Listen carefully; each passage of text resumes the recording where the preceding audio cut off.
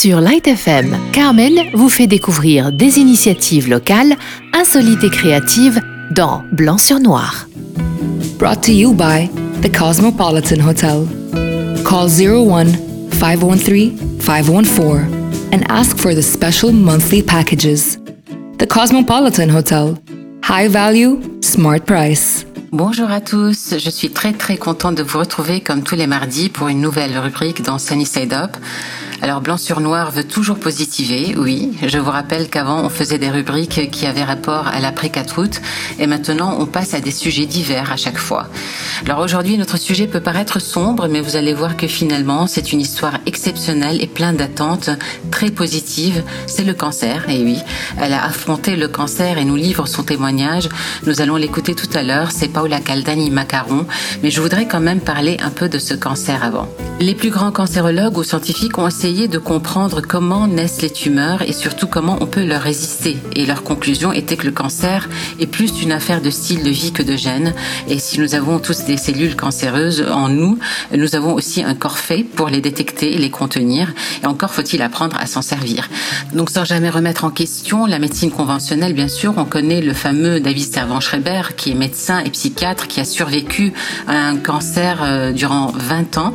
Et il explique dans son livre anti-cancer, comment nous pouvons stimuler nos défenses naturelles contre le cancer qui est devenu la première cause de mortalité. Donc David Servan-Schreiber propose dans son livre, que je vous conseille vivement de lire, une pratique de prévention et d'accompagnement des traitements classiques avec des résultats époustouflants. Et au Liban, on atteint un taux de cancer chez la population qui donne vraiment des frissons. On a même évoqué une fois le fait qu'on soit parmi les pays où le taux de cancer est le plus élevé relativement au nombre d'habitants. Et j'étais étonnée de voir que certains médecins au Liban, et je dis certains pour ne pas généraliser bien sûr, mais le nombre est assez grand, ne conseillent pas aux malades du cancer de suivre un certain régime alimentaire et qui pourtant, en le suivant, va aider à gagner quelques années de plus et peut-être même guérir complètement selon le stade de sa maladie. Par exemple, abolir complètement le sucre blanc et la viande rouge, à commencer par ces deux ingrédients. Mais il y a aussi certaines boissons, viennoiseries industrielles, etc. Et si nous faisons attention à notre assiette, notre organisme nous en sera reconnaissant. La chimiothérapie curative peut guérir totalement et définitivement certains cancers, bien sûr. Mais il y a des cancers qui guérissent très vite quand on décide d'abolir certains aliments, comme je vous l'ai dit, le sucre et la viande rouge, et les produits qui sont fourrés de produits chimiques. D'ajouter par exemple à son plat le curcuma avec poivre noir, l'huile de lin, les fruits rouges, notamment les fruits d'été à gros noyaux comme les abricots. Bon, quand je parle du sucre, je ne parle pas du sucre qui est présent dans les fruits, bien sûr. Et donc fortifier ses défenses naturelles contre les maladies en général et le cancer en particulier, c'est possible et ça a été prouvé, mais on n'en parle pas assez. Alors Paula Caldani Macaron a vécu une très belle histoire à travers son cancer, parce que oui, on peut traverser cette épreuve et la rendre étonnante et belle. En 2005, elle découvre qu'elle a le cancer du sein. Écoutez son parcours. J'étais affolée, je sentais qu'il y avait quelque chose qui n'allait pas. Moi, je suis, entre parenthèses, je suis une personne très peureuse. On a fait la biopsie et dans ces 10 jours, tu as 10 000 questions qui se posent dans ta tête. Tu vas pouvoir t'en sortir. Non, c'est pas un cancer. Non, c'est rien du tout. En 2005, donc c'était pas les appareils n'étaient pas très sophistiqués. Quand on fait une radiothérapie, parce qu'il y a des gens qui ne connaissent pas, tu dois y aller chaque jour. C'est pas un jour tu rates ou tu ne rates pas. Et j'ai eu une brûlure du sang qui sortait donc au-dessous de mon sein. Le 11 septembre, on est parti à Paris. Et je voulais visiter la Vierge. Moi, je suis une personne croyante. Mon mari m'a proposé qu'on aille visiter Lourdes. Donc, en visitant, il y a la grotte avec les robinets. J'ai ouvert de l'eau et j'ai mis sur mon sein qui me faisait mal, qui était malade, qui saignait au fait. Et je pleurais beaucoup. En me disant, pourquoi c'est moi ? Cette question qui me répétait au fait que je répétais depuis le début. Pourquoi moi ? Qu'est-ce que j'ai fait de mal ? Parce qu'on sent que quand on a quelque chose, ça veut dire comme si c'était une punition. Donc on arrive à l'hôtel et il me dit d'accord, tu rentres dans ton bain et tout ça. Mais je rentre, j'ai le sein blanc, comme l'autre. Alors mon mari et moi, j'écris, et lui était déjà assez tendu parce que du fait qu'il m'a soutenue pendant tout le temps. je le vois, il me dit, c'est pas possible. Donc, on s'agenouille et je commençais à pleurer en me disant, qu'est-ce que tu veux de moi? Pourquoi moi? J'ai accepté ce que tu m'as donné, c'est parce que j'ai une autre mission. Il y a une mission qui m'attend. Mais tout a commencé après un cancer. Et c'est ça ce que je dis. Je ne suis pas la seule. Il y a beaucoup de personnes qui ont eu ce cas et qui disent, on était une personne. Avant, il y a un avant et un après. J'ai eu la chance de rencontrer l'association Faire Face Cancer. C'est une association qui soutenait les malades du cancer et pour s'en sortir. Et là aussi, l'importance de soutenir aussi ces membres qui ont perdu quelqu'un de cher. Le but, c'est de rentrer chez le malade et de lui dire « tu n'es pas seul ».